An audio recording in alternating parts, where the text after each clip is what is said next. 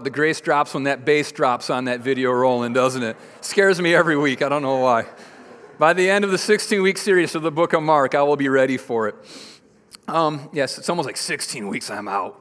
Well, we're almost halfway through. We're on week 7, so you're at a good point. Hey, if you have your book of Mark with you this morning, you can go ahead and open to Mark chapter 6, verse 45, which I believe is on page 40. I don't have mine up here with me.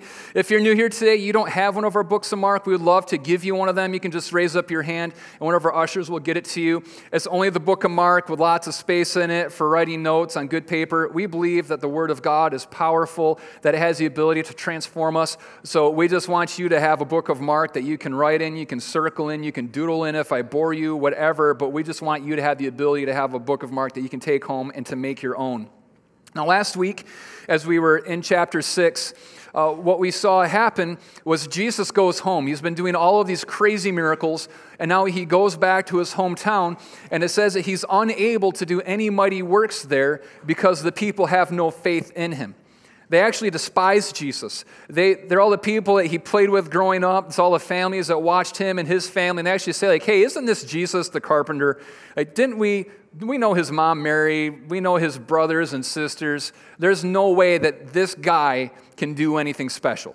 And you all have had that. The people from your hometown, they believe in you so much when you're leaving, and when you come back, they don't believe you've ever done anything of any significance.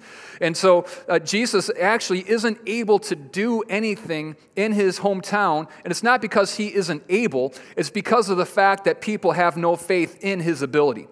See, the way that God works in you is he doesn't just come and force himself upon you. God comes and he's always looking for people who will cooperate with him in the works that he wants to do on the face of this earth.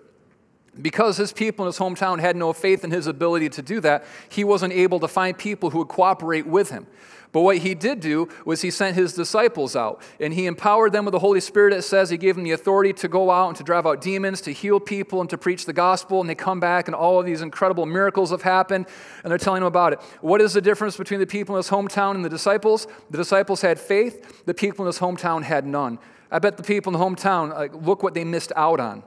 Like, I don't want to miss out on any of the things that God wants to do through me to bless other people because I don't have faith in his ability, or I don't have faith in his ability to use me. Now, right after that, then Jesus uses his disciples to feed 5,000 people miraculously. You know the story. There's the 5,000 people they've been teaching all day. The disciples say, send them home. And Jesus says, you feed them. Like, haha, good one, Jesus. Now, seriously, send them home. And he says, no, I want you to feed them. Just bring me what you have. And so they find the loaves and they find the fish and they bring it to Jesus, and it's not nearly enough. But whatever we give to Jesus in faith, he's able to do a miracle in. And so he blesses it, multiplies it, sends it out, feeds all of the people, 12 baskets left over. Why? Because Jesus had found in the disciples people who were willing to cooperate with him through faith. Now, as soon as this happens, we get into Mark chapter 6, verse 45. And this is, Mark says immediately a whole lot. He's letting us know what's happening. And immediately after that miracle of feeding the 5,000 people, this is what it says. In verse 45, immediately he made his disciples get into the boat and go before him to the other side, to Bethsaida, while he dismissed the crowd. And after he had taken leave of them, he went up to the mountain to pray. And when evening came, the boat was out on the sea, and he was alone on the land. And when he saw that they were making headway painfully, for the wind was against them, and about the 4th watch of the night, he came to them walking on the sea.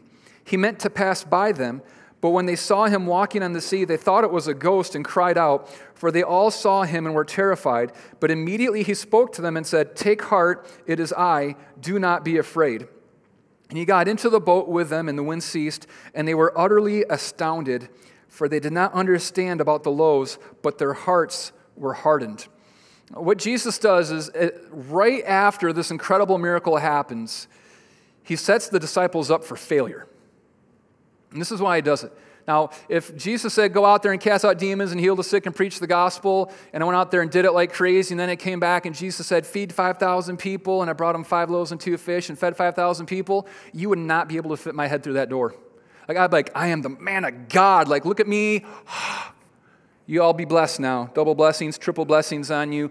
Like, I would be so full of myself because, like, look what God is doing through me. I must be special.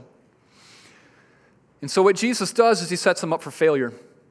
All right, you guys have been seeing what it is that you can do with me, and you're probably feeling pretty good about it. So now I want you to go out there by yourself.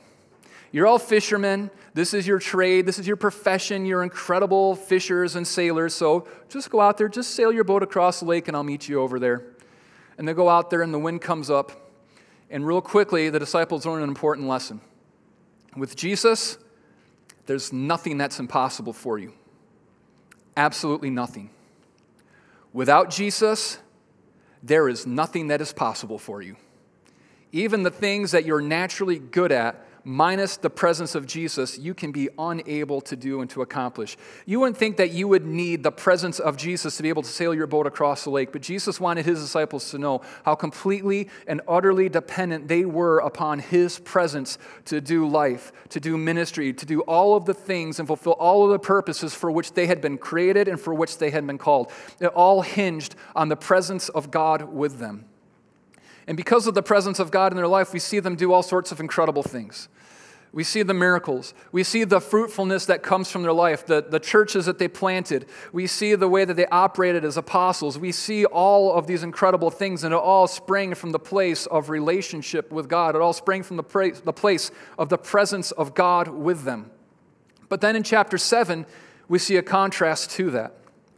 We see what happens to us when instead of living our life based out of relationship with Jesus and based with his presence with us here and now, instead we try to do it on our own. And what that leads to in Mark chapter 7 is actually dead religion. So in chapter 7, verse 1, it says, "Now the Pharisees gathered to him with some of the scribes who had come from Jerusalem. They saw that some of the disciples ate with hands that were defiled, that is, unwashed. For the Pharisees and all the Jews did not eat unless they washed their hands properly, holding to the tradition of the elders. And when they had come from the marketplace, they do not eat unless they wash. And there are many other traditions that they observe, such as the washing of cups and pots and copper vessels and dining couches. And the Pharisees and the scribes asked him, 'Why do your disciples not walk according to the tradition of the elders, but eat what is defiled hands?' And he said to them, 'Well did Isaiah prophesy of you hypocrites, as it is written, this people honors me with their lips, but their heart is far from me. In vain do they worship me, teaching as doctrines the commandments of men. You leave the commandment of God and hold to the tradition of men.' And he said to them, 'You have a fine way of rejecting the commandment of God in order to establish your tradition. For Moses said, honor your father and your mother, and whoever reviles father or mother must surely die.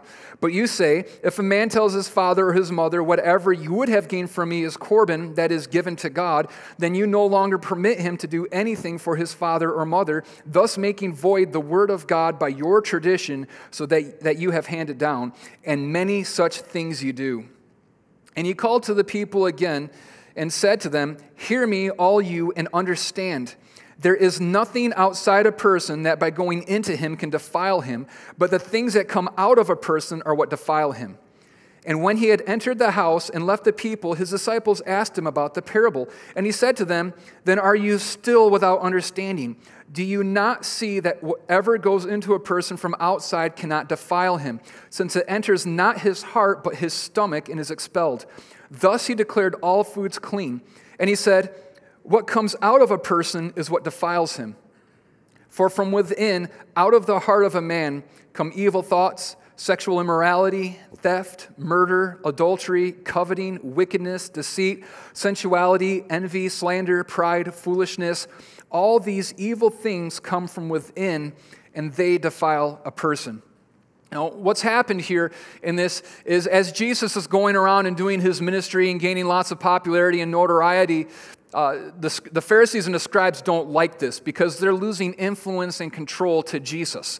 And so they go around and they just play the role of the critic. They're just watching him, waiting for him to slip up. And this is what always happens. If you do anything good in your life, if you do anything great for God or for society in general, what's going to happen is there will be a few people that will cheer you on, and then there will also be a group of people who are always going to come and want to watch you and just wait for you to slip up so they can criticize you. Critics don't add anything to society. They don't don't build anything. They just take joy in tearing down the things that other people try to create. So don't be discouraged by the fact that you have critics. Jesus had critics. You will too. Anytime God's trying to do something miraculous and powerful, there will always be people who, not knowing it, but are influenced by the enemy to come and to criticize and try to stop all of those who are doing what God's called them to do. So Jesus is doing incredible, miraculous thing, and here come the critics. And they're just watching him. They're waiting for him to slip up so that they can pounce on him and try to get all of their influence, all of their power and authority back. And what happens is they notice that as they're eating, some of the disciples don't wash their hands before they eat. And they go, aha, this is it. We found out Jesus is a false prophet. He's an immoral man. They're all defiled people that follow after him. Now, that seems pretty extreme. If you eat without washing your hands, it's gross, but it's not a moral issue. It's not like you need to repent of your sins. The flames of hell are looking at your heels, you unhand washer. That's not what's happening. That's not reality, but this is what they're doing. The Pharisees are coming, and this is a big moral issue for them that the disciples aren't washing their hands. This is the gotcha moment. We have found Jesus out. We have uncovered the truth. Nobody should follow him anymore. Now, where would they get that idea? Where they get this from is if you go back into Exodus chapter 30, verses 17 through 21, and I'll read it to you so you don't have to look it up. But this is where they get this idea from. It says, "The Lord said to Moses, 'You shall also make a basin of bronze and its stand of bronze for washing. You shall put it between the tent of meeting and the altar, and you shall put water in it, with which Aaron and his sons shall wash their hands and their feet. When they go into the tent of meeting, or when they come near the altar to minister, to burn a food offering to the Lord, they shall wash with water so that they do not die. They shall wash their hands and their feet so that they may not die. It shall be a statute forever to them, even to him and to his offspring through the generations.'" Now, to help you understand what that means is, as God's led the people of Israel out of slavery in Egypt, now he's revealing himself to them, and he's beginning to teach them how to worship him. He gives them instructions for building the tabernacle, which was before the temple. It was like a little mobile temple that they had while they were out in the wilderness. And it was the place where they would come, and the physical, tangible presence of God resided in the tabernacle, in the tent of meeting. And so what he tells them is that the way that you approach the presence of God for the priest, this wasn't for everybody, this was for the priest, they would come and that they would wash their hands and they would wash their feet in this basin before they would enter into the place where God's presence was. Now, what God was trying to teach them through this was that before you can approach the holy God, you have to have your sinfulness washed away from you. It was a symbol that God was giving them to always remember, before I can come into his presence, there has to be a removing of sinfulness from me. I have to be washed. I have to be made pure and clean before I can enter into the presence of God. This doesn't say anything about all Jewish people must do this. This doesn't say anything about the fact that they have to do this before they eat. It doesn't say anything about pots and tins and couches, none of that stuff. This was just for the priest as a way for them to understand something about themselves and to understand something about the way that they relate to God. But what the priest did, or not the priest, what the Pharisees did was they came up with all of these other rules that they began to add onto it. And by adding all of these other rules and all of these other regulations onto it, they completely missed out on what it was that God was trying to reveal through the commandment that he had given to the priest in the book of Exodus. When we look at two different groups of people, when you look at the disciples, and you look at the way that God used them, when you look at the way that God was actively moving inside of their hearts, you see that it flowed out of an active, a lively faith that was inside of them. It flowed out of the presence of Jesus. But what the Pharisees did was they had so perverted God's commands about how we approach God that when God himself came to them, they accused him. They used the rule that was supposed to teach us about the holiness of God to become something that they would use to accuse God himself. How does that happen? How do we get so far off on what it is that God's trying to teach us? How do we get so far off on the things that God has spoken to us? It's because of dead religion. Dead religion is the opposite of an active faith inside of you. And dead religion will always produce that. It'll always squelch an active and lively faith inside of you. And the reason for that is because dead religion is disconnected from the presence of God. This is what Jesus said in verse 6. He said, "This people honors me with their lips, but their heart is far from me." He's saying, listen, all of you Pharisees, you're saying the right things. You look the right way. Other people would look at you and they would think that you are godly people, that you're the ones who are following after me. You're the ones who've got it figured out. But the truth is, you might say one thing with your lips, you might do one thing with your actions, but the reality is that your heart is far from me. And if your heart is far from God, if you are far from the presence of God, then you will always end up going into dead religion. See, the laws that God gave us are good. The laws that God gave us, all of His moral law, it brings life to us. All of God's moral law keeps us from destruction. It's all good. But God's moral law was never meant to be given to us outside of relationship with Him. The 10 commandments that we have, those are all good commandments, but do you know they were never supposed to be etched on stone and given to the people? The way that God wanted to give His commandments to His people was His own mouth spoken to them in the context of relationship. When Israel's out there in the desert, God says to Moses, assemble all of the people around Mount Sinai, and I'm going to come, and I'm going to speak to them. And it says that God comes in a dark cloud, and there's the sound of trumpets and the sound of thunder, and that's all symbolic of a groom coming for his bride, showing the kind of loving and committed relationship that God has with His people. He was coming to the people that He loved to live in relationship with them, and it was out of the relationship then that He would speak to us so that He would hear the way that we've been called to live and the way that leads to prospering inside of our life. But the people got freaked out by the presence of God because what happens, this goes back to Exodus, is that when we're an unclean people, when we're a sinful people, we come into the presence of the holy God, we want to run from Him because we become so aware of how unlike Him we are. So God comes, His holiness is manifest there on the mountain, and the people are freaked out by it. And they tell Moses, don't let God speak to us or we'll die. They're so scared by the holiness of God that they don't even want to hear His voice speaking to them. They say, you go talk to God and tell us what He says, and then we'll follow all of the things that He says. And so that's what God does. God makes a concession with us. He says, all right, you think that you can, live the way I've called you to minus relationship with me? All right, take your best shot at it. And so He gives Moses the 10 commandments written on stone. That was never the way that we were supposed to hear God. He came to speak to us out of relationship. He came to us in love so that out of love, then we would want to follow after Him. And this is how it is for my kids. My kids are young, and so one of the laws that Daddy has passed down is that you don't hit each other. That's just one of those moral laws we have in our household. Some people might think that's pretty strict parenting, but I think it's a good thing. If we can all agree that that's a good law, you don't hit other people. And here's what they do, is because it's a commandment that I've given them, they make sure they don't hit each other when I'm around. But as soon as Daddy's not around, what do? They hit each other. Why do they do that? Is because it's something that they aren't living out of relationship yet. My goal isn't that my kids grow up not hitting other people or each other because they're afraid that Daddy is going to be there watching them and taking away their Kindles or whatever. The goal is that my children, not out of fear of punishment, but out of a loving relationship that they have with me, become obedient to the things that I've spoken to them. I hope that it's someday out of a love that they have for each other that they would never want to harm each other. I hope it's out of a trust that they have for me that's born out of the love that I have for them, that eventually they're able to follow after the commandments that we have for living inside of our house. Dad, I don't understand why I can't hit my sister, but I love you. I know you love me, so I'm going to trust you. Dad, I know that I don't understand this, but I have so much of a love for my sister in my heart that I couldn't think of doing anything that would harm her. That's the goal for all of us as parents. We don't want our kids just to follow laws because they're laws that we've given them.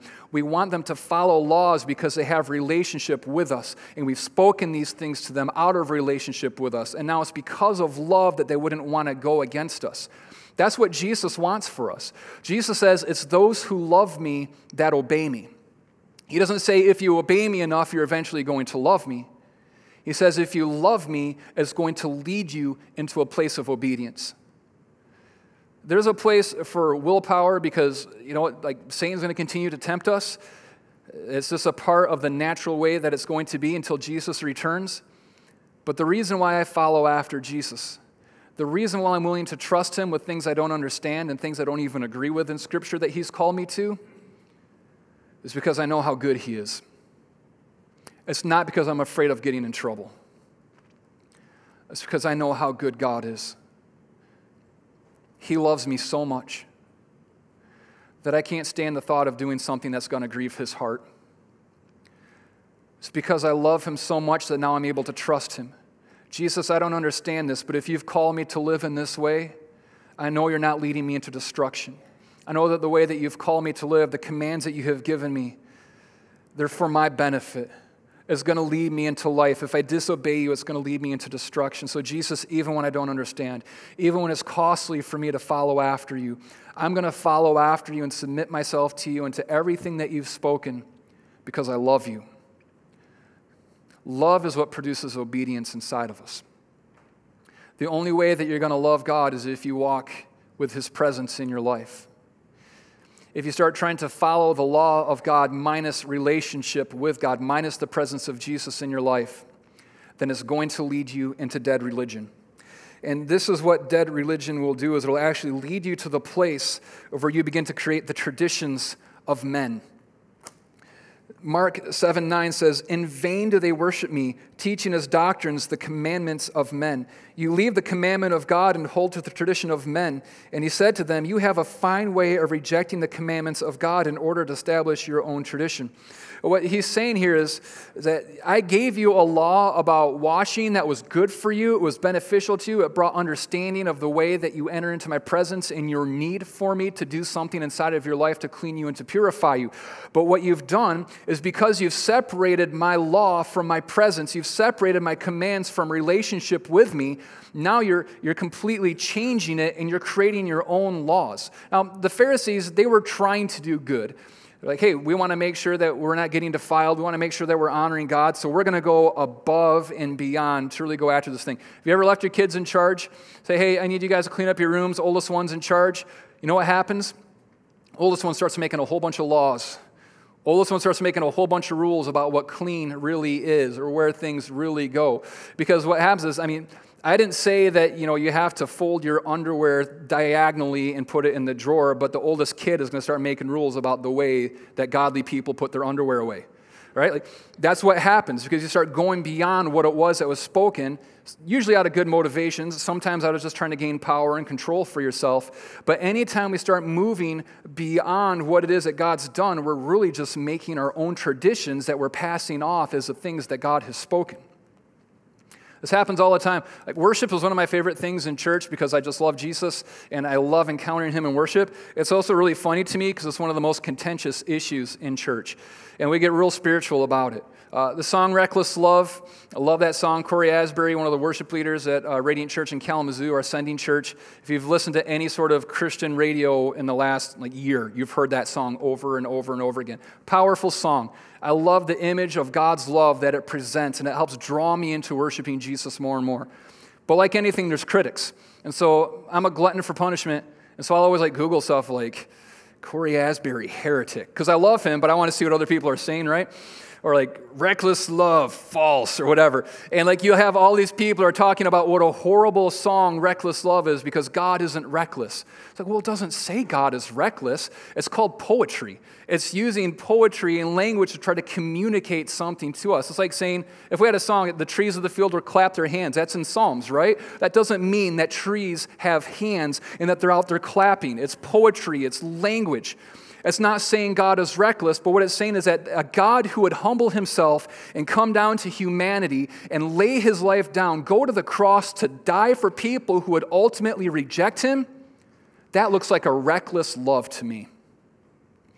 And so I was reading one of the people who was talking about what a horrible song it is and how horrible of a person Corey is. And then this is how I ended it. See, this is what happens when we get away from using the organ in the church. And I'm oh, great.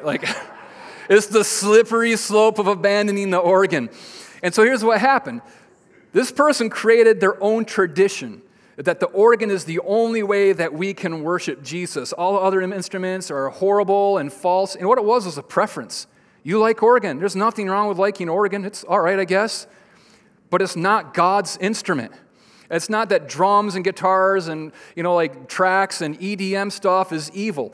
That's not. But what's happened is they made their own tradition of men. And what I love is if you read any history, when the organ was introduced into the church, people flipped out. Like, this devil's pipe's coming into our churches. This is a slippery slope. Like we just keep making our own traditions again and again that go beyond what it was that God ever actually spoke to us. Hats in church. Might strike close to home for some of you. I grew up in a little Methodist church, and it was really hard to get my friends to come to church to me because I didn't even like going to church, but I knew they needed Jesus, so come to church, right? I'm working on one friend for a long time. And he comes into the church, and he was wearing a baseball cap. And he comes in, and someone in the church comes up, flips the cap off of his head, and begins to scold him about wearing a hat in church. Can you tell me where in the scripture it says that you can't wear a baseball cap in church? That's a tradition that we made. You know why? Because culturally, removing our hats is a cultural sign of honor and respect. That's a part of the culture that we live in. It became a tradition that we formed. That wasn't God's command. It was a tradition that we formed. And so when some kid that doesn't know Jesus or love him comes into church because someone's been praying for him and investing in him and working on him for a long time, and you come up and flip the head off of him and begin to scold him about it, you know who didn't make a decision to follow Jesus that day? My friend. You know who never came back to church again? My friend. Why? Because we upheld a tradition of man over the actual commands of God. What happens is when we separate God's commands from a relationship with Him, we start making our own traditions. And when we start making our own traditions and holding other people to it, we start driving from the house of God the people who are on the heart of God. It's fine to have your own convictions. It's fine to have your own preferences. I have preferences for music. If you think I like every song we do, guess again. You don't even like every song we do.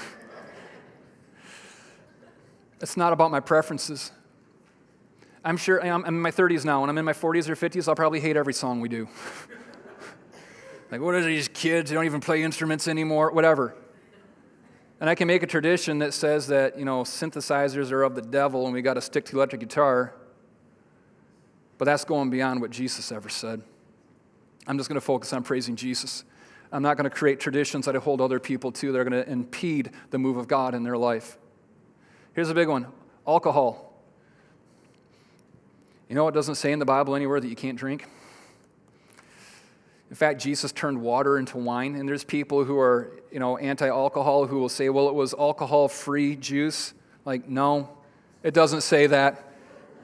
It says that Jesus made the best wine for that wedding. It was the good stuff. God does say don't get drunk. That's a moral thing. That's a command of God. He says don't get drunk because it leads you into destruction and it leads you away from me and leads you to all kinds of horrible decisions and destruction in your life. But it doesn't say that you can't drink. That's a tradition that we've made up. That's a tradition that we've put on other people. Now, I personally don't drink because when I was a kid, I didn't drink because I was like, I can't, the cops are going to arrest me, I'm going to go to hell, whatever. There's all this fear stuff involved in it. So all my other friends were acquiring a taste for alcohol at 16 and 17 years of age.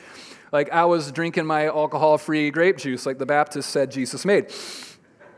So now I'm an adult, I'm 21, I'm going to try a drink. I'm God, it's horrible. Because I just never developed the taste for it. And I have a really addictive personality, so it's my own conviction that I'm not going to do it because I'm afraid of what it would lead me into. But I can't make that a tradition for anybody else. When I do that, what I'm doing is I'm actually elevating myself over God. God, I know you made your rules, but let me make them a little bit better. God, you didn't quite go far enough on this one. This is what I'm really concerned about. And so whatever is our pet peeve or whatever we love so much, we're beginning to make traditions of men that we hold other people to, and it goes beyond the heart of God. And the reason why we do that is because we become separated from the person of God in relationship with Him to His commands that He's given to us. And when we do that, dead religion always misses the heart of God. Every single time. So the guy that flipped the head off of my friend, and he missed the heart of God on that. He missed the heart of God on it. the Pharisees and making everybody have to go through these rituals was they had to have the water the right temperature to wash their hands before they ate, it had to be the right things, had to sit on the right couch, had to use the right kind of soap. It was all of these rules that they made up. And in doing all of that, they completely missed God's heart behind what it was that he'd commanded and spoken to them. This is what Jesus says in verses 10 through 13. For Moses said, honor your father and your mother, and whoever reviles father or mother must surely die. But you say, if a man tells his father or his mother, whatever you would have gained from me is Corban, that is, given to God, then you no longer permit him to do anything for his father or mother, thus making void the word of God by your tradition that you have handed down, and many such things you do. What Corban was meaning that I'm going to give everything to God. And that's great. Like if God speaks and moves on your heart to give everything to him, then you better give everything to him. But what the Pharisees were doing was they're saying, hey, you need to give everything to God and not be able to take care of your parents anymore because the money and the food and provision you were going to use to care for your family, I want you to give all of that to God. It's like a high-pressure kind of sales thing that they did to them. So they come and they give everything to God, and now they're not able to provide for their parents. That was a tradition they made up that went beyond what it was that God ever spoke. And on top of that, the tradition that they made actually went directly against what it was that God had spoken. God said, honor your father and your mother. If you don't do this, you deserve death. Like, ouch. I am so grateful for the cross of Christ and the new covenant that we live in. But even in the New Testament, this is what it says. It says that if you don't take care of your family, that you're worse than an unbeliever. The Pharisees, by the traditions that they made, were moving the people that they were supposed to lead into a place of where they were doing something that deserved death by not taking care of their parents, and put them in the place where they were being forced to live as someone who was worse than an unbeliever because of the way they were neglecting their family. All because of the traditions that we make up. The traditions that we make up that completely miss the heart of God in all of that. Our traditions will oftentimes contradict what it is that God has spoken to us. And they'll seem so good to us. But it's always because we remove ourselves from relationship with God. And when we do that, we don't understand the context of his command spoken to us. We begin to make our own traditions that we hand down to other people that are always going to miss the heart of God. And then finally, dead religion answers the wrong question. It's good. Like what the Pharisees are doing is they're trying to answer this question of what is it that we need to do so that we remain undefiled? Like we live in a world, our culture is not godly. We weren't born into a godly culture. There's no such thing in this world as a godly country or a godly culture. That's all myth that countries use for propaganda and all that kind of stuff. This world is nothing like the kingdom of God. It's nothing like the kingdom that we have been adopted into by bending our knee to Jesus. And it is important that we now live out the kingdom of God in our life, in our culture, that we say we live here, but our citizenship is in heaven. That's where we're going. That's the life that we're going to live out. That's the culture that we're going to live out here. And I want to remain undefiled. I want to walk away from the way that I used to live, and I want to remain undefiled, holy, set apart for God and for his purposes and his plans inside of my life. That's a good desire, but it's not the right question. And in fact, they answered that question wrong. They thought the way that you remain undefiled and holy and set apart for God was by washing your hands before you ate. That's a bad answer to the wrong question. The real question, or the real problem, is that they were already defiled. My daughter, my 9-month-old, I forgot which one, this week she ate paint. Like she got my son's little paint kit out, had like black paint all over, like her mouth, her face, body, everywhere. And so my question wasn't, my first question was, okay, how do I keep her from getting dirty?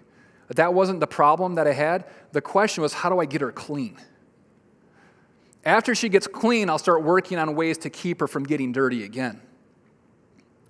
But until that point, I can leave her dirty and figure out ways to keep her from getting more dirty, but that does absolutely no good. The problem is that she was dirty and she needed to be made clean. The problem the Pharisees had wasn't that they needed to remain undefiled. The problem that they had was that they were defiled and they needed to be clean. See, what God was showing us with the law about priest washing before they went into his presence was that every single one of us has been stained by sin. Every single one of us has been separated from God because of our sin. That we needed someone who could come and who could clean us. We needed someone who could come and remove our sin from us so that we could enter into the presence of God and then work on living an undefiled life by the power of the Holy Spirit inside of us. But they missed out on that. Jesus was the answer to the question that they weren't asking. And Jesus is the answer to the question that we have today. But dead religion will always make you ask the wrong question. Dead religion will always make you miss out on what we really need, always make you miss out on what other people really need. Listen, I'm all for standing for truth. We need to do that. I believe everything in the Bible. I believe God's commands. I believe they're beautiful. I believe they bring life. I believe they keep us from destruction. I believe that we prosper when we follow after God's commands. But what my neighbor that's living far from God needs to do isn't like, hey, you just need to stop being sexually immoral. Then your life is going to be great. No, that's not the big issue. Yeah, do they need to stop being sexually immoral? Absolutely. Hey, drunk, you need to stop being addicted. Yeah, absolutely. But that's not the big issue right now. You know what the issue is? Is that they need Jesus to come and to make them clean. When we focus on all of these other things that they need to do, we're asking the wrong question. That's what dead religion leads us to, is to try to fix all of these other outside parameters. What Jesus wants to do is he wants to come and be the one who makes us clean so that we can enter into his presence. When we enter into the presence of God, now we begin to experience his love. When we begin to experience his love, we begin to put our faith and our trust in him so that now we're going to become obedient to him because of the love that we have for him. When we yell at the world around us and say, stop being greedy. Well, yeah, but you can't yell at someone enough or tell them to stop being greedy enough to change their heart. People will stop being greedy when they encounter the love of Jesus. When we focus on setting up a divine encounter where they begin to see how beautiful God is and how great his love is for them. Dead religion is going to tell them to fix all the external stuff that we can see, but faith wants to come and to cause faith to be put in Jesus Christ, who's able to wash all of the sin from their heart. Faith wants to come and to develop relationship with God so that now out of a love for him, they walk away from the life that they used to be living and walk into obedience because of the love they have for God, because of the trust that they have in God. That's faith. That's faith that produces life. But dead religion always asks the wrong question.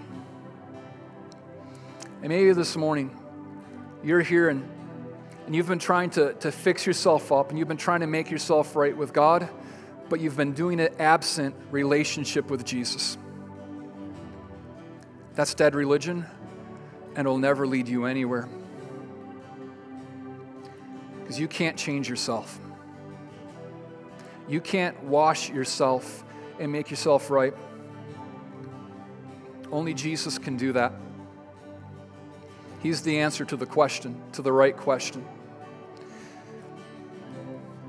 And when you come before him because of an encounter with his love and say, Jesus, because of your goodness, because I've seen how great your love is for me, that you would go to the cross and die for me, now I follow you. And as these commands that God is speaking to you now take on the context of relationship, and the beauty of being spoken to you by your Father who loves you. Now you'll be able to start walking in the way following after him. You'll be able to start walking away from all of the sin issues that were ensnaring you, all of the things that you tried to overcome on your own, but it was just through dead religion. Because Jesus has the power to change you. And Jesus has the power to captivate your heart and to make it so that you're not obeying him, but you're loving him. And the love is going to produce the obedience inside of your life. Every single one of us were born into dead religion. Every single one of us were born into a moral code that we were trying to follow that was given to us by our parents, that was given to us by our culture. And when I was following a moral code, it led me to being morally bankrupt. When I was trying to follow a moral code, it led me to great frustration. It led me to brokenness, to emptiness. It led me to destruction. But when I started following the God who loves me, it led me to obedience to every word that he's spoken. And it became a delight and a joy to follow after him. That doesn't mean it was easy. Every time you decide you're going to walk away from the way you've been living to walk into obedience with Jesus because of your love for him, it's tough. It absolutely is hard. But it's so worth it every single time. Because every time you begin to obey more fully out of love, you're going to walk into more of God's blessing. You're going to be closer to Jesus, more overwhelmed by his love and his goodness in your life. We have a God that you can trust, even when you don't understand, even when you don't agree with it. Jesus, I don't know why you'd want me to give this up. Jesus, I don't know why you'd want me to do this instead. But Jesus, because you're good, because I know you love me, I'm willing to trust you with that. That's an obedience that's born out of faith. That's an obedience that's born out of love. That's the obedience that God created us to live out. But as long as you try to keep the way that you live separate from a relationship with God, it'll always be a dead religion. It'll always cause you to create your own traditions that you'll follow that will miss the heart of God, and it'll keep you asking the wrong questions.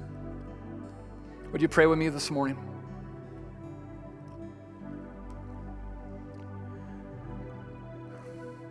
Jesus, this morning I pray that you would come and you would begin to demonstrate and to convict all of our hearts of your great love for us. For some of you, there was a moment and there was a time where you're just overwhelmed by God's love for you.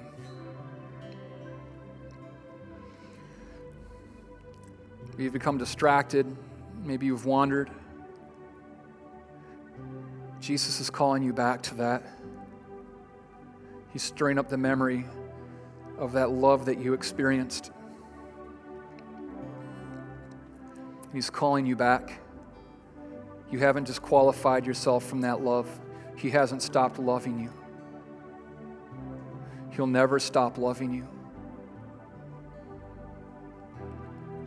The enemy might be telling you that it can't be that way again, or that you can't experience God's love like that, but it's a lie. In the parable of the prodigal son, the father was waiting. The father was looking. In the moment the son came back home, it says the father ran out to greet him. Didn't even make the son come all the way home. The father ran out to greet the son and put a ring and a robe on him, reaffirming identity and reaffirming love and blessing. That's what Jesus is calling you to. God is running to meet you as you turn back towards him. That's how great his love is for you. He doesn't want you to live according to a moral code anymore. He wants you to live out of love. He wants you to live out of hearing his voice speaking to you. He wants you to become obedient, not to what others have created for you, not even what you've created for yourself. He wants you to become obedient to his good commands that he's given you because of his great love for you, but he wants you to do it in the context of relationship with him and only in relationship with him. Maybe some of you this morning, you realize that you've created a lot of traditions that have missed the heart of God. Jesus is calling you to repent of that. Maybe for some of you, you've never made a decision to follow Jesus, but this morning you're encountering the goodness and the love of God, and you hear him speaking to you and calling to you. It says that if you believe in your heart and confess with your mouth that he is Lord, that you will be saved, that you will begin this new life with him. You will be adopted into this family as a daughter or as a son of God. All it takes is saying, Jesus, I believe. I believe you're God. I believe you forgave my sins on the cross. I believe your death and resurrection brought me life. From this day forward, I'm following after you. Would you continue to show me how much you love me? Would I know you so deeply? I want to walk every moment of the rest of my life with you, no turning back.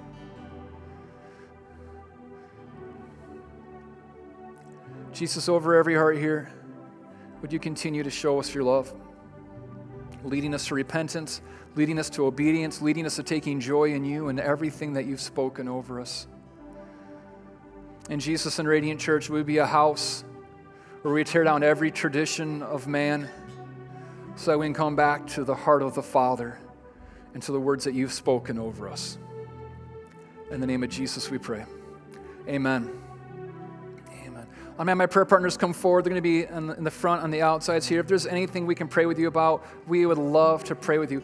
And this morning, if you made a first-time decision to follow Jesus, or you've been away from him and you decided that you want to walk with him again, on the communication card on the back of it, there's a place where you can just check and say that you made a first-time decision or a decision to recommit your life. I just have a little video I want to shoot you just as a way to encourage you and see if there's anything that we can do for you. We believe that a decision to follow Jesus is best walked out in community with other people. So we just want to welcome you into the family and encourage you and do everything that we can to help you love Jesus more and more. So you can check that off and turn it in at the information center, and we'll get in touch with you with that little video. For all of you dads that are here today, we love you. We're so grateful for you. Yeah, dads are awesome. I'm not just saying that because I am one, but I am. But I'm so grateful for dads and the way that you model the heart of the Father. Some of you, you're here today, and you had a bad dad, and it was really damaging and hurtful to you. Well, here's what I want you to be encouraging, is that even though your earthly dad might have failed you, you have a heavenly Father who loves you and who will never fail you. And so in honor of fathers, we have root beer and bacon in the cafe for everybody. We want full man mode on that. And so go out there, enjoy some bacon and root beer, and we will see you all next week. Come, let us pray for you. God bless.